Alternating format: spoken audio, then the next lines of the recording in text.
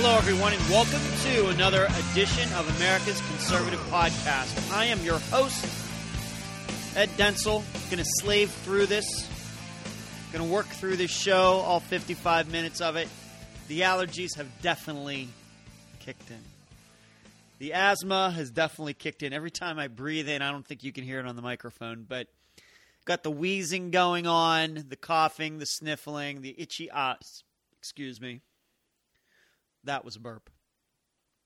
But the asthma is, I can deal with the rest of it. It's the asthma. I just have to move very slowly around my place. That's how bad it can get. This is very similar. Not as bad probably as when I went to see my parents and all the dust had been kicked up in my place because I was doing a little cleaning. But the pollen, I've discovered that the rating scale for allergies goes up to 12. It doesn't go up to 10. So yesterday it was like 8.9 out of 12, but I've seen they predict this. Just like you can predict rain, they can predict pollen, and it's supposed to get up near 12 by the end of the week. So I might not be able to breathe by the end of the week. We'll just have to see. But so it's bad. I had asthma when I lived in Las Vegas. Don't remember much of it when I lived in Pennsylvania, but maybe because over 27 years of living there, my body had become accustomed to what was there. But in Las Vegas and now here in Florida, and if you take a look at the map of the allergy map of the United States, the Orlando going over toward Daytona Beach is already 11 or 12 on the scale. And that is coming this way somehow. So last night, even though it went down into the 40s, I slept with the air conditioning on because that's supposed to help. And I did sleep well, which is good. But once you get up, start moving around, it all comes back. So just going to have to work through it. That's just the way it is. Did you see this story about this American Airlines jet that flew from Colombia, Bogota, Colombia, the country Colombia, to Miami? And then the plane was tagged for maintenance, and they flew it to Tulsa, Oklahoma, where American Airlines does all of its maintenance. They found 14 pounds of bricks of cocaine in a wheel well. And I didn't know this. Being that I don't know anything about drugs, other than that I think they should stay illegal. Cocaine goes right now for $14,000 a pound. So you can add that all up and figure out how much that was. I think it was 14 pounds. But that was hidden in the wheel well of a jet going from Bogota, Colombia to Miami. It doesn't get more cliche than that. Cocaine from Colombia to Miami. Imagine that. I am shocked. Now, I'm guessing what was supposed to happen was that plane they thought was going to maybe sit at that airport overnight. And obviously, somebody who works for American Airlines, works on the ground there, was going to be able to go up into that wheel well and steal it. But being that the thing got tagged, it got flown again to Oklahoma, got in the way of this plan. I'm guessing this isn't the first time these people have tried to do that. And I'm sure that at the airport in Miami, they are going to be able to track down who was supposed to get that cocaine, who was supposed to take it out of the jet that night. Interesting. Just all the ways that they try to get around this, the laws that we have here in the United States. And one more reason why I think that this wall that Trump wants to build is not going to stop all of this stuff. Going to stop illegal immigration as much as everybody thinks. We are in a war here with them, and the wall is not going to help. I think the expectations of it. You have to understand something. That's one of the reasons that I have big doubts about throwing a lot of money at this. I think that the expectations for what a wall is going to do is too high. All right, it's too high. Unfortunately, I think that people say, well, look at Israel, look what it's done, and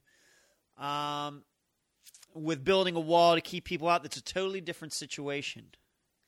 Those people, if you want to call them Palestinians, or wherever else are trying to sneak into Israel, they are doing it for the express reason of killing people, and they are not sneaking in there for economic opportunities. This isn't that. They aren't moving into Israel for a better way of life. It's not like they're sneaking in here and want to blend in and become Jewish, and celebrate Hanukkah and the rest of it. Those are people who are going in there they want to kill Israelis. They want to disrupt that country. Most of the people who are sneaking into the United States are not that. They may end up being criminals, but they aren't sneaking in here because they want the United States to fall apart. They're sneaking in here because the United States is exactly where they want to be. And so that generates a lot more people coming from the Mexican area, Mexico. They're coming up. They're not all Mexicans. They may be from Honduras or wherever else to get into the United States. They're coming in here for other reasons than disrupting the United States and wanting it to fall apart. And because of that, I think that the wall is totally overblown. I think that we've put too high an expectation on how much it is going to work, especially given the money, whether Mexico pays for it, we pay for it, somebody else pays for it. The cost put into it, I don't think we're ever going to get back. Ever. The problem with immigration and all of these other issues starts with us. Starts with us.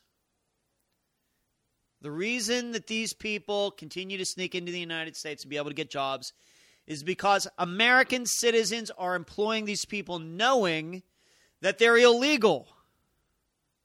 If Americans really, really, really disliked illegals, all these Americans who employ them would send them back. They wouldn't hire them in the first place. But they do. That's why I continue to say that although in polls it seems like a majority of Americans are against illegal immigration and they want the wall and this and that, in practice, I don't know of too many Americans turning illegals in.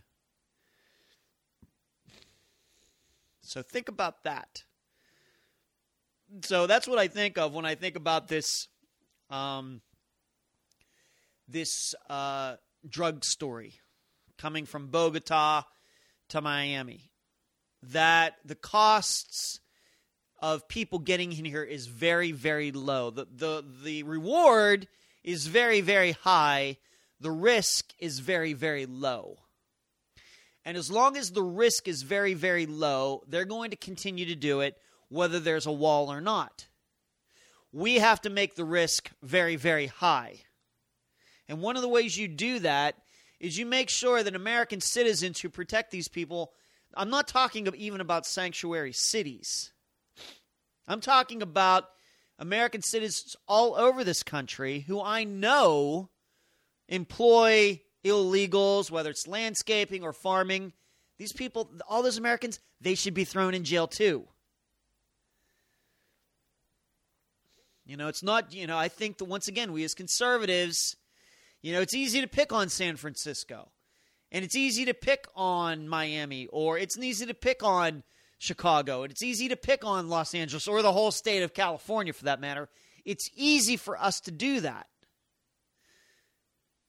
But those numbers are dwarfed by the whole United States in Kansas and Nebraska and Iowa and Texas and Nevada, like I saw it there. where regular American citizens hire these people knowing they're not supposed to be here. That's a bigger deal than these sanctuary cities. It's easy to pick on the sanctuary cities because they're all run by liberals, and don't we love to make fun of them? Well, you know what? There are a lot of conservatives today, January 31st, can't believe this month of January is over. I don't know where time goes. January 31st, 2017, there are conservatives who are rolling out of bed right now who will employ illegals today, even though they also want the wall built. So you have to figure that, go figure that. That's one more reason I don't think we should put a cent into this thing. The problem starts with us. So let's move on to something else. This acting AG, Attorney General Sally Yates, she got fired. In this case, you're going to hear me praise Donald Trump. I think he did the right thing. I think that although I don't believe that this executive order is going to work, I think it's and we're going to get into that a little bit more in a second. I think that it's constitutional what he did. I think he went about it the wrong way. I don't know if it's going to work, but he surely has the ability to do that. There's nothing unconstitutional about what he did. I'm pretty convinced of that, even though I've seen arguments either way. But being that this woman didn't want to enforce the law, did not want to defend this travel ban, B-A-N, she deserved to be fired. And they took the appropriate steps to do that. That is the right thing to do. These people who work in the executive branch work for Donald Trump. He's the executive. He got elected. That's just the way it goes. In contrast, I would contrast this, even if they personally, if Sally Yates or whoever else doesn't like the law or doesn't like the executive order. I contrast this with the Defense of Marriage Act, which the Obama administration didn't defend. When it got challenged, they put up no defense against it.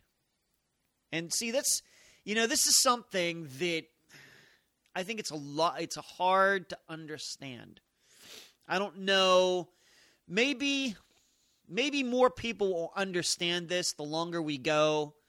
But I don't know if, going back to the 70s, 80s, 90s, people understood the idea that it is the job of the current administration to defend whatever laws are in place, even if they don't like them. That's not how we do things.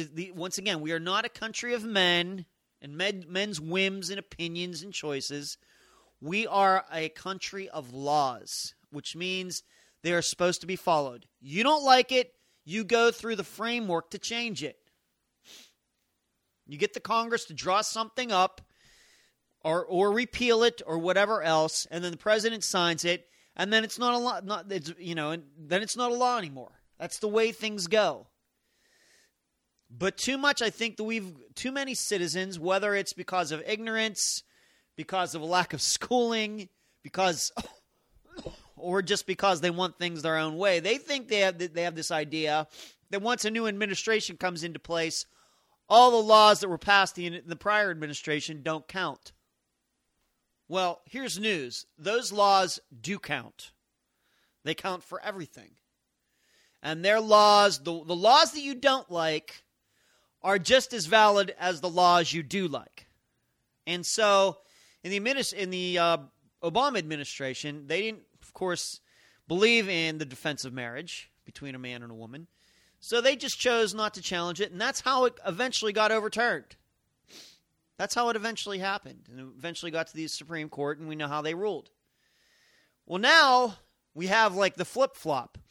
We have an executive order that Donald Trump surely had the ability to write, to create, and there's a whole backstory on how that happened that I don't think I'm going to get into in this show. But Sally Yates decided, I don't like it. I'm not going to enforce it. I'm not going to tell anybody in the Justice Department to support it. And that's just the way it goes. It's not how it works. Now, granted, it was kind of a win-win for her. If she does her job, she gets to keep it. Maybe be made fun of by all her liberal friends. But being that she didn't want to enforce it and she knew she was going to get fired, she becomes a martyr. And so I'm sure she's going to get some nice work out of that. So let's not feel too bad for Sally Yates. But her job was to enforce the law no matter what her personal opinions are. And once again, I think this is something that it's hard for Americans to understand. And there is, of course, a precedent with this going way back to Watergate, where there was a special prosecutor who was looking into, what did the president know and when did he know it? And what happened? Nixon ordered his attorney general to fire the special prosecutor. And the special prosecutor, which even though Nixon was a criminal after the fact, he certainly had the ability to do that. His attorney general, though, didn't want to do it. So the attorney general got fired. It was called the Midnight Massacre. You can look it up. And then who was put up in his place? I think, actually, it was Robert Bork. Robert Bork, who later in the 80s, of course, was borked by the Senate in his Supreme Court hearings. Remember that? He took the position, and he did fire the special prosecutor because, once again, that's what the law was. That was perfectly constitutional for all that to happen. The guy before him didn't want to do that because he liked the special prosecutor. And I understand it puts you in a complex position given that the guy who is giving the order for the special prosecutor is exactly the guy that the special prosecutor is going after. Well, that can get a little dicey, but it was constitutional. Everything worked out. And hey, in the end, Nixon resigned anyway. So there is precedent for this going back to then. And I'm not the first person to bring that similarity up between what happened with Trump and Sally Yates yesterday and what happened way back when with Richard Nixon in the early 1970s. I guess that would have been 73 or 74 that all happened. So you have that. But this is the way liberals are going to be. And dare I say it, there's probably some conservatives out there who might do the same thing. I mean, imagine if there had been a Republican president, Democrat president gets elected, signs an executive order, and you have acting attorney general who is a conservative and is asked to do something that's liberal, and he or she says, I'm not going to do it. You know what? That person, that conservative, he'd have every right to be fired as well. But once again, Sally Yates, she's going to be fine. She's going to be okay. She's going to get to go on CNN. She's going to get to go on MSNBC. She's probably going to get a couple nice speeches out of it. She's probably going to be asked to be a lawyer at some,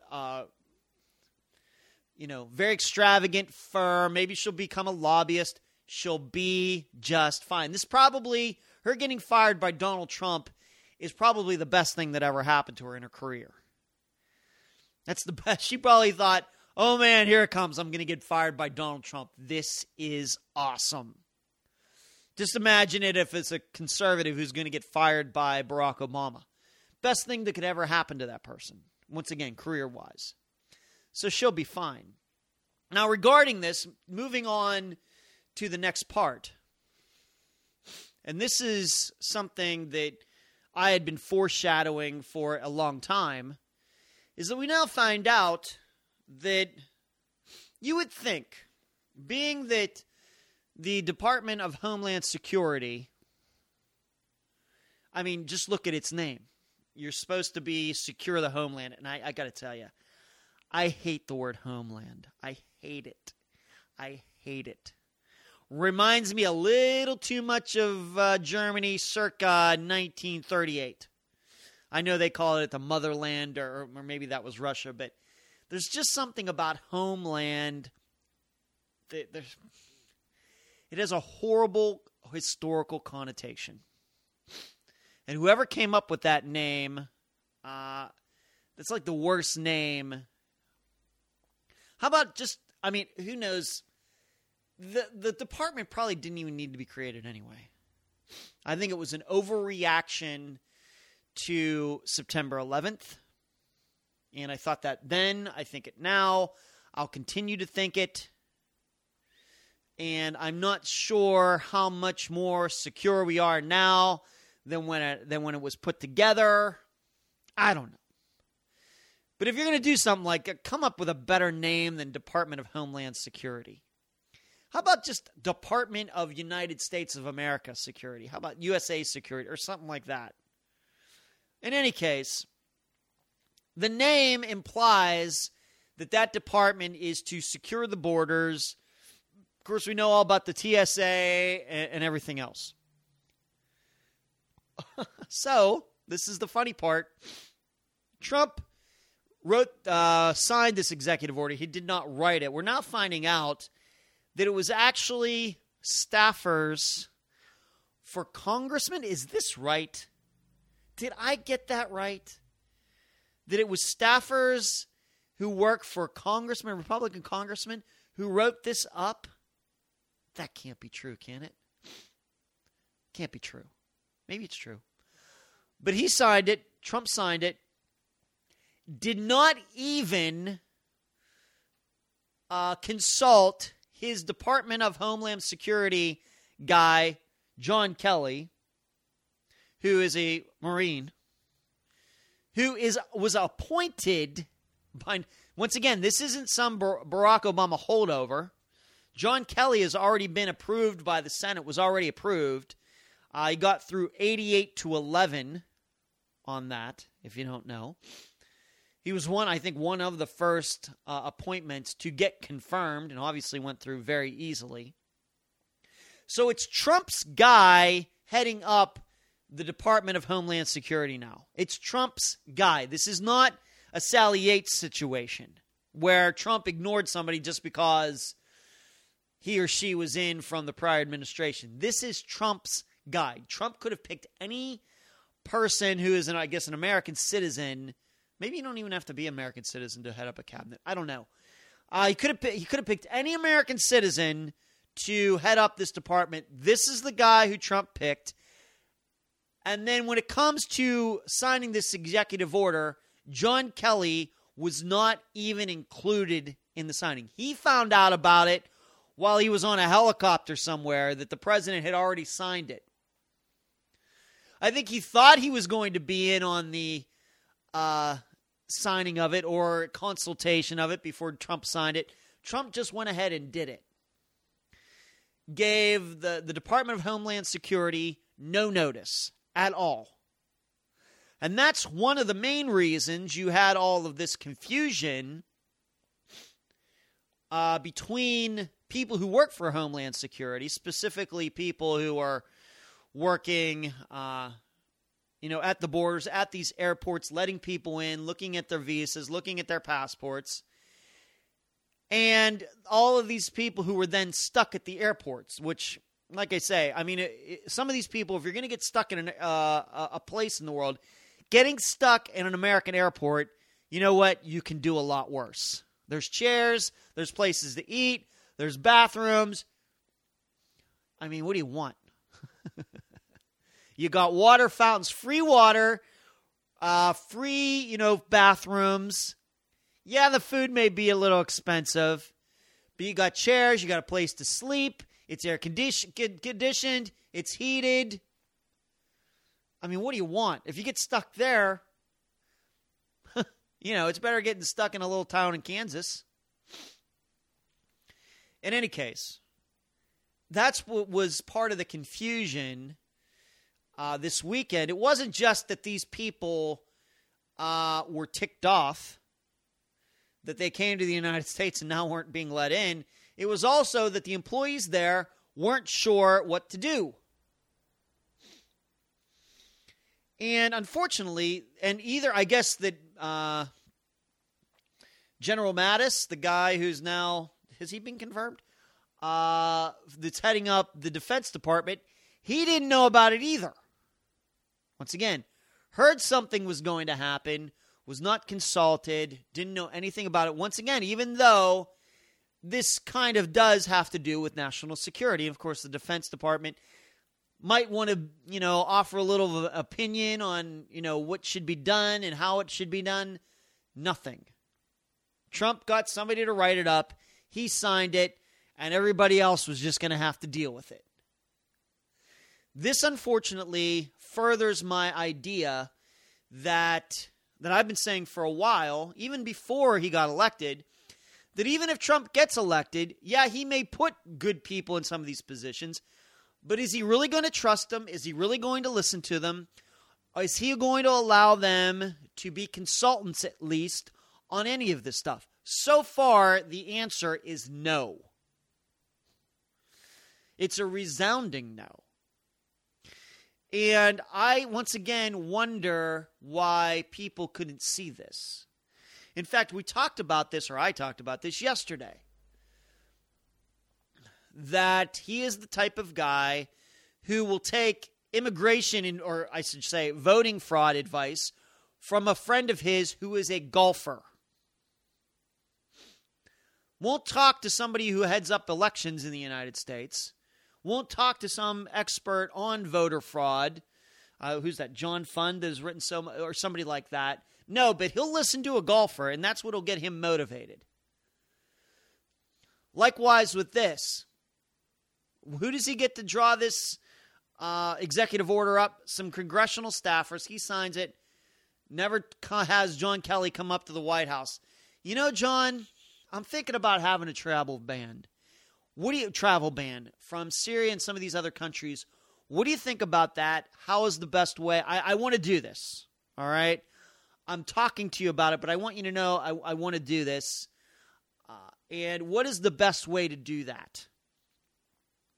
In 30 days, in 60 days, next week, what should it entail? He didn't do any of that.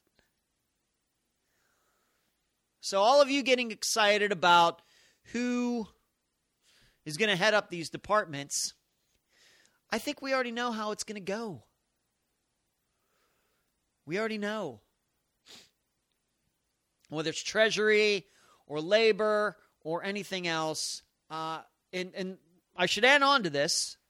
There's another indication that this is going to be true. And this is happening for the first time, I think. That Steve Bannon, who, of course, was a very close political advisor, and he has been for not quite a year yet, I don't think, but he's from Breitbart.com. He was a consultant, very, very close inner circle guy for Donald Trump. He is now a part of the National Security Advisor team. What do they call it? Let me see here. The Principals Committee. He is now going to get to sit in on national security meetings. Now, you should know something about this. Not even Karl Rove got to sit in on national security meetings while George W. Bush was president. And we know how close George W. Bush and Karl Rove, how close they are. They're probably closer together, been together for years, probably closer to each other than David Axelrod was with Barack Obama. Probably. And I don't even think, to my knowledge, I'm not sure that Valerie Jarrett was in on national security meetings. If she was, that's wrong too. But we now know that Steve Bannon is absolutely, and this is just news within the last couple days, that he is going to sit on national security meetings where Trump will be getting reports from the experts about what is going on in the world and how the United States should be reacting to it. Just giving him information, giving him the best information he can make as President of the United States. His political advisor is going to get to sit in on that, and I want to continue to this after the break. You've been listening to America's Conservative Podcast. The voice of American conservatism. WRS Digital, Red State Talk Radio. And we are back at America's Conservative Podcast. I want to continue to talk about Donald Trump's cabinet picks and how I believe that he's going to ignore them, and then including his own close personal friends and confidants and political inner circle people in the decisions that he's going to make. As I stated before the break, that Steve Bannon, who is,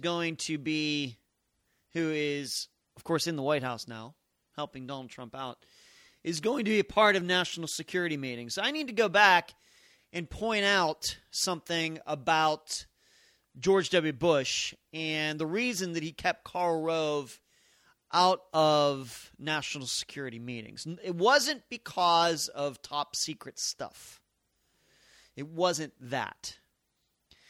To hear George W. Bush say it in his own words is that he never wanted to give the American people the impression or the idea or any inference or anything else that military decisions would be based on politics. That he was going to worry about his approval ratings, whether the people liked it, whether they didn't, if it was going to please this group, wasn't going to please that group. And he knew that Karl Rove, we know who Karl Rove is, he was the guy who engineered George W. Bush becoming governor in Texas, and then he engineered the campaigns for George W. Bush in 2000 and 2004.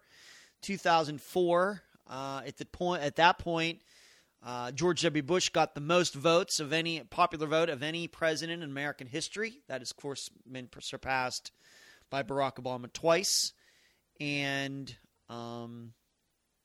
Hillary Clinton. So he never wanted to give the impression that anything political would go into his decisions regarding military matters. All right? Now, I'm going to stand here and tell you that probably those factors did, he's only human, just like any president is, did factor in, I'm going to guess, once or twice. But he thought, I guess, that it was too far to allow his longtime political advisor to sit in on these meetings because there's really no need for it. It's not supposed to be about politics. It's supposed to be about the defense of the United States. So now we come to the present, and it's like we're doing the opposite. It's like Donald Trump wants to include Steve Bannon. It seems like he's going out of his way to make sure that Steve Bannon is included in these meetings. Now you should know something. If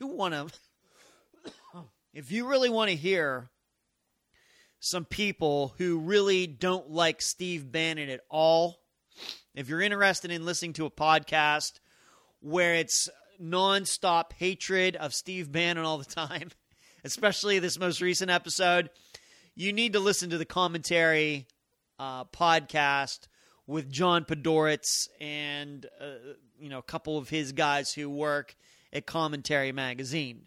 Wow. And I can't say that I disagree with them, but Steve Bannon has not come up very much on this show. I know who he is. I know how he got, I know his background. There's not much to like about it. And as soon as he took over at Breitbart is when it started going downhill. And I think to this day, Andrew Breitbart would be very displeased with the website that now holds his name. And Steve Bannon is a major reason for that. Steve Bannon was the reason that Ben Shapiro and others left Breitbart.com. And now that guy's in the White House sitting in on national security meetings. Now, once again, I think this is the reason is that, as I stated before, Donald Trump is more likely to take advice from his close confidants, his kiss butt people. And being that I come from the entertainment world, I know everything about that. Instead of the people who actually know things, like generals and lieutenants and colonels and people like that. That's why I think with this executive order regarding this travel ban, he didn't talk to the Department of Homeland Security head. He didn't talk to General Mattis. He didn't talk to any of these other people who are experts on immigration. In the end, he's going to do what he wants.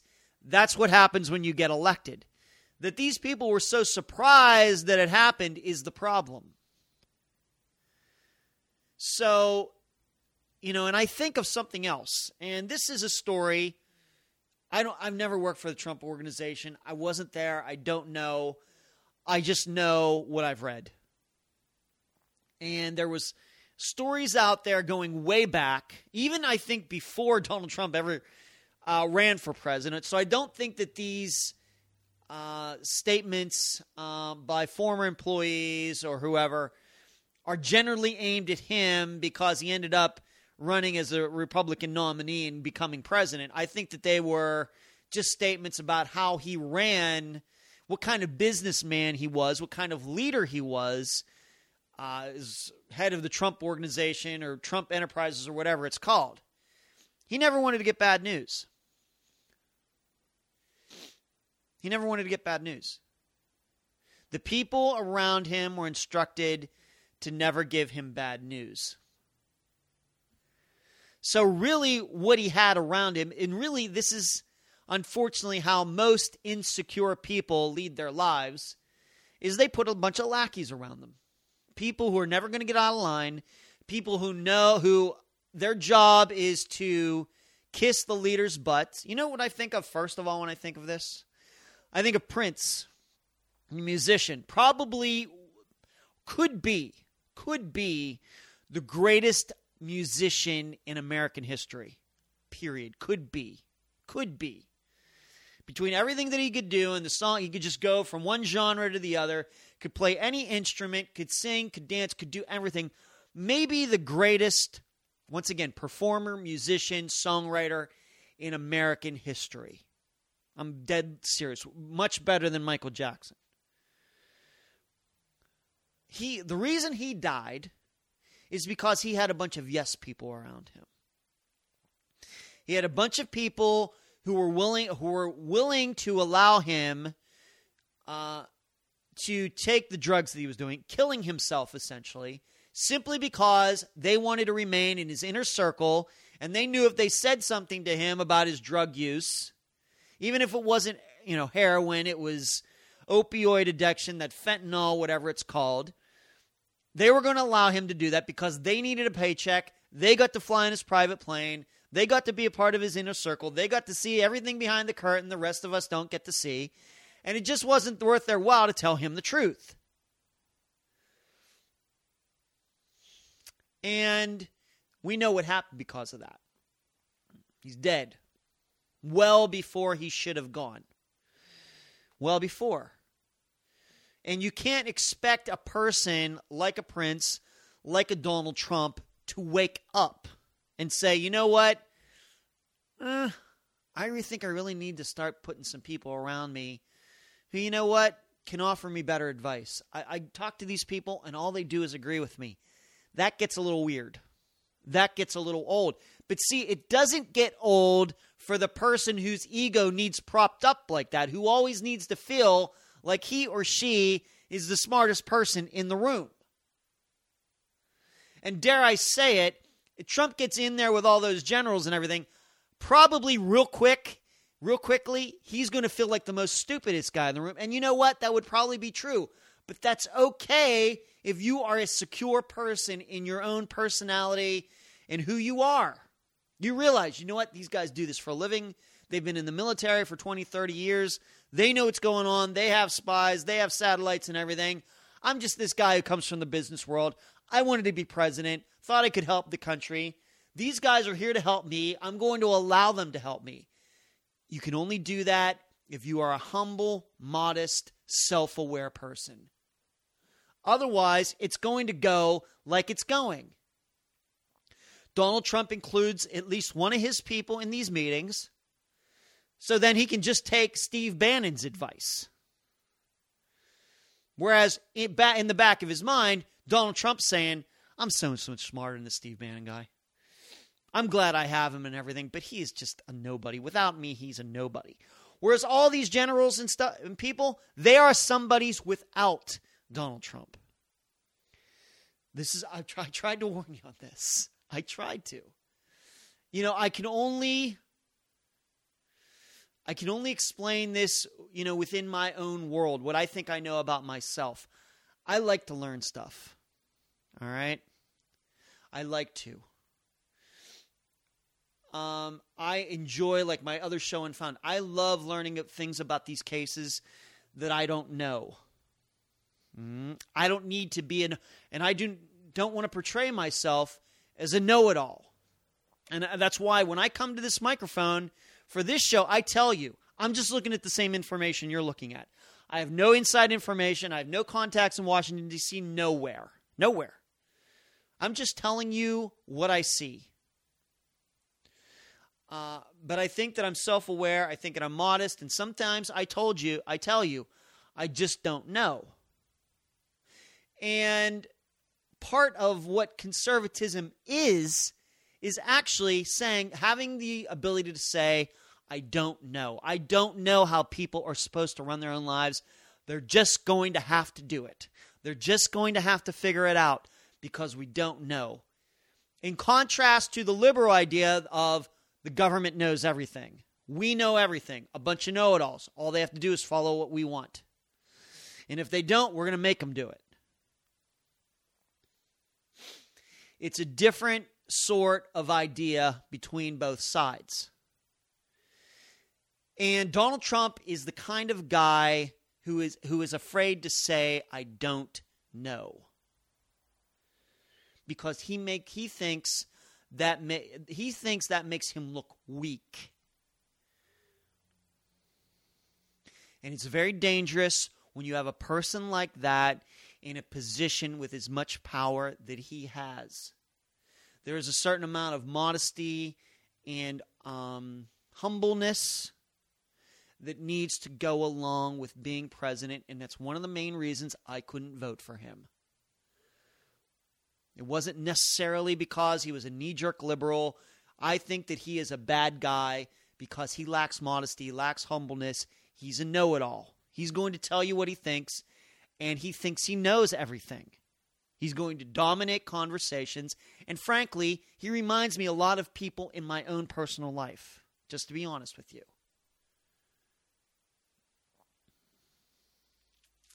So, when it comes to all of this stuff, that kind of person is more likely to believe a person who doesn't know anything, in contrast to people who are actually very well versed.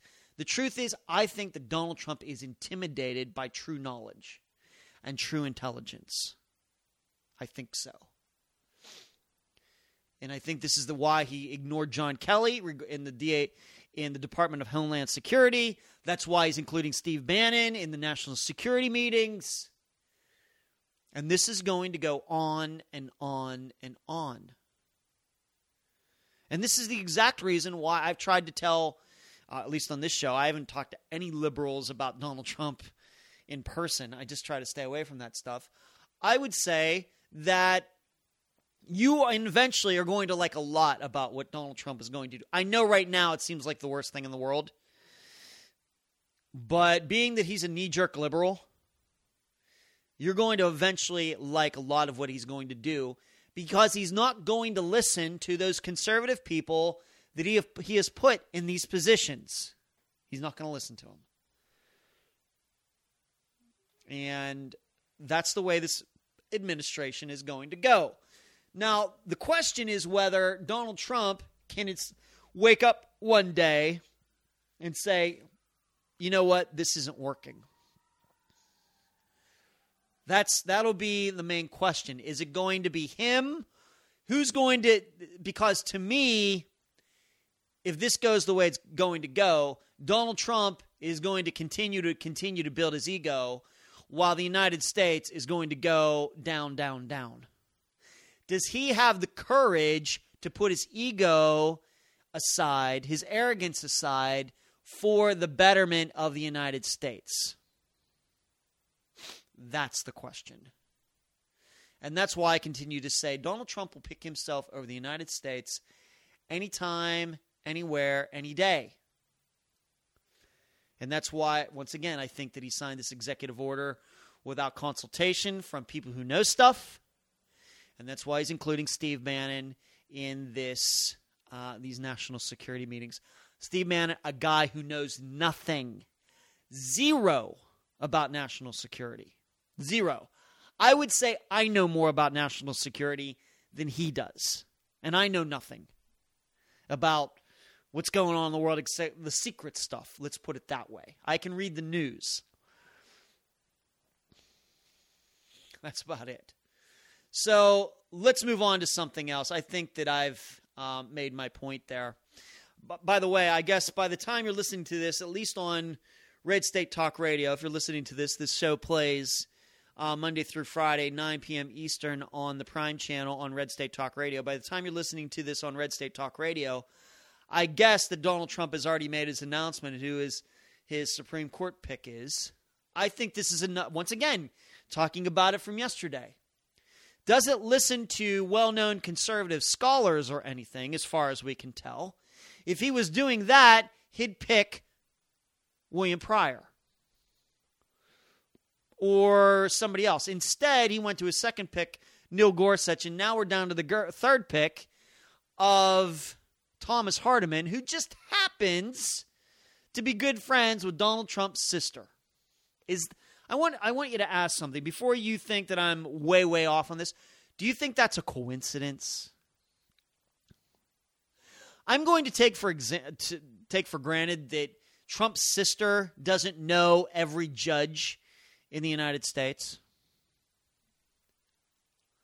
What are the odds that Donald Trump just randomly would pick a judge that is friends with his sister? The percentage, the chance of that has to be what? 1 in 10?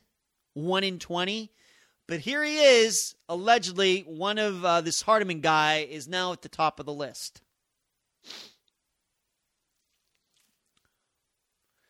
This goes along with my executive order rant that I had earlier. This goes along with the Steve Bannon rant that I just had. It's the same thing.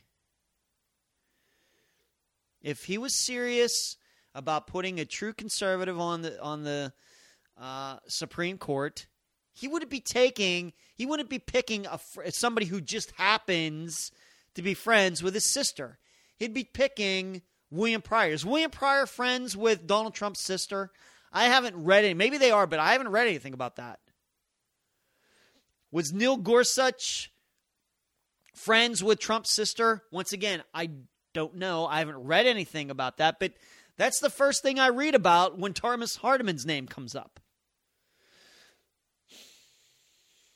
So could it be that Thomas Hardiman is now in the running, the main running, the number one spot, not because of his court opinions, but because Trump's sister called him up and said, hey, you know what? You might want to take a look at this guy. He's a good guy. And she's no conservative. She's no originalist. She may be a perfectly fine woman. She may be humble and modest, the exact opposite of her brother. But I know enough about her to know she's not as conservative as we would like. So once again, getting back to what I talked about before Donald Trump got elected, would have been okay with you if we told you back then Donald Trump was going to make his Supreme Court pick and the person was just going to happen, wink, wink, nudge, nudge, to be friends with his sister? Would that have pleased you? Would you still have used that as a defense of your vote for him over Hillary Clinton? Moreover, getting back to what we just talked about, would it have been enough if you found out that he was going to make the executive order and not talk to John Kelly, his own appointment regarding this travel ban, and that he was going to make Steve Bannon a part of the national security team? Would you still have used the defense of, well, at least it's not Hillary Clinton? So once again, if that's the case, how far are you willing to go? Like I said, see, this is the problem that will always crop up when you start saying, yes, at least he's not.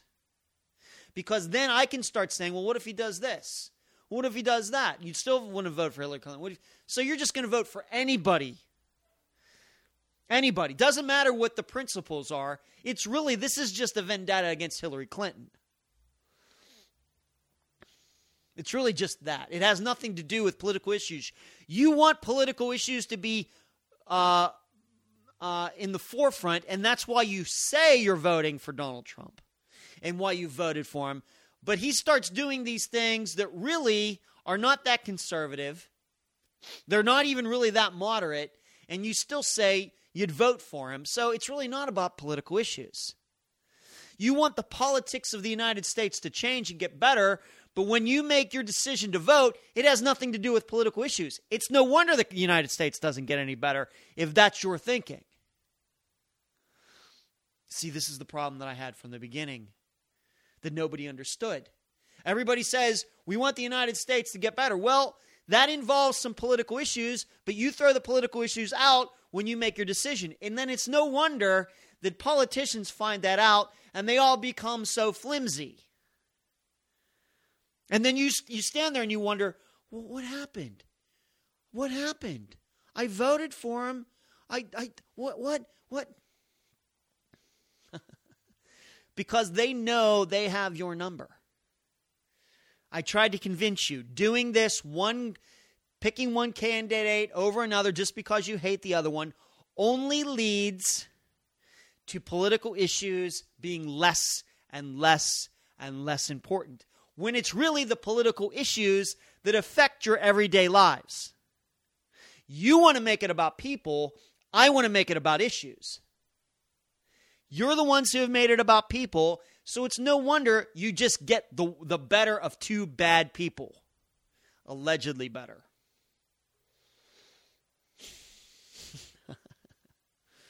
You know, I don't know what to tell you. And I know you're not going to hear this anywhere else on Red State Talk Radio. That's why this is called America's Conservative Podcast, not America's Trump Podcast.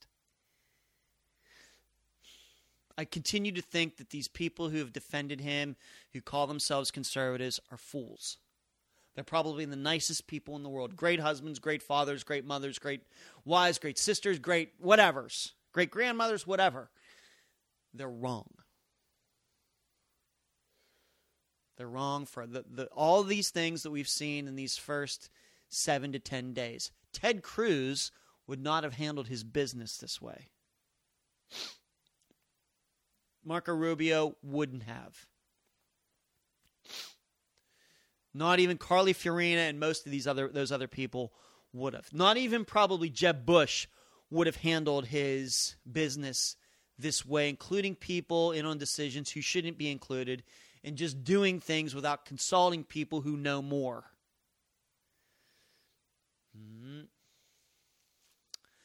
So we'll just have to live with it now. Just have to live with it. You Republicans, you're going to have to live with it. Conservatives, you're going to have to live with it. And I hope you learned your lesson. I hope. But I got to go. You can email me, edwarddenzel@reagan.com. You can find the show on Podomatic and iTunes. Please listen, share, and subscribe. Already explained where you can hear me on Red State Talk Radio, my website, edwarddenzel.com. My other show, Unfound Missing Person Show, you can find it on Podomatic and iTunes. Please listen, share, subscribe to that as well. Get to see another side of me, I guess, where I don't do all the talking. And what else for that? Once again, Podomatic and iTunes. And that's about it. I'm Ed Denzel, and you've been listening to America's Conservative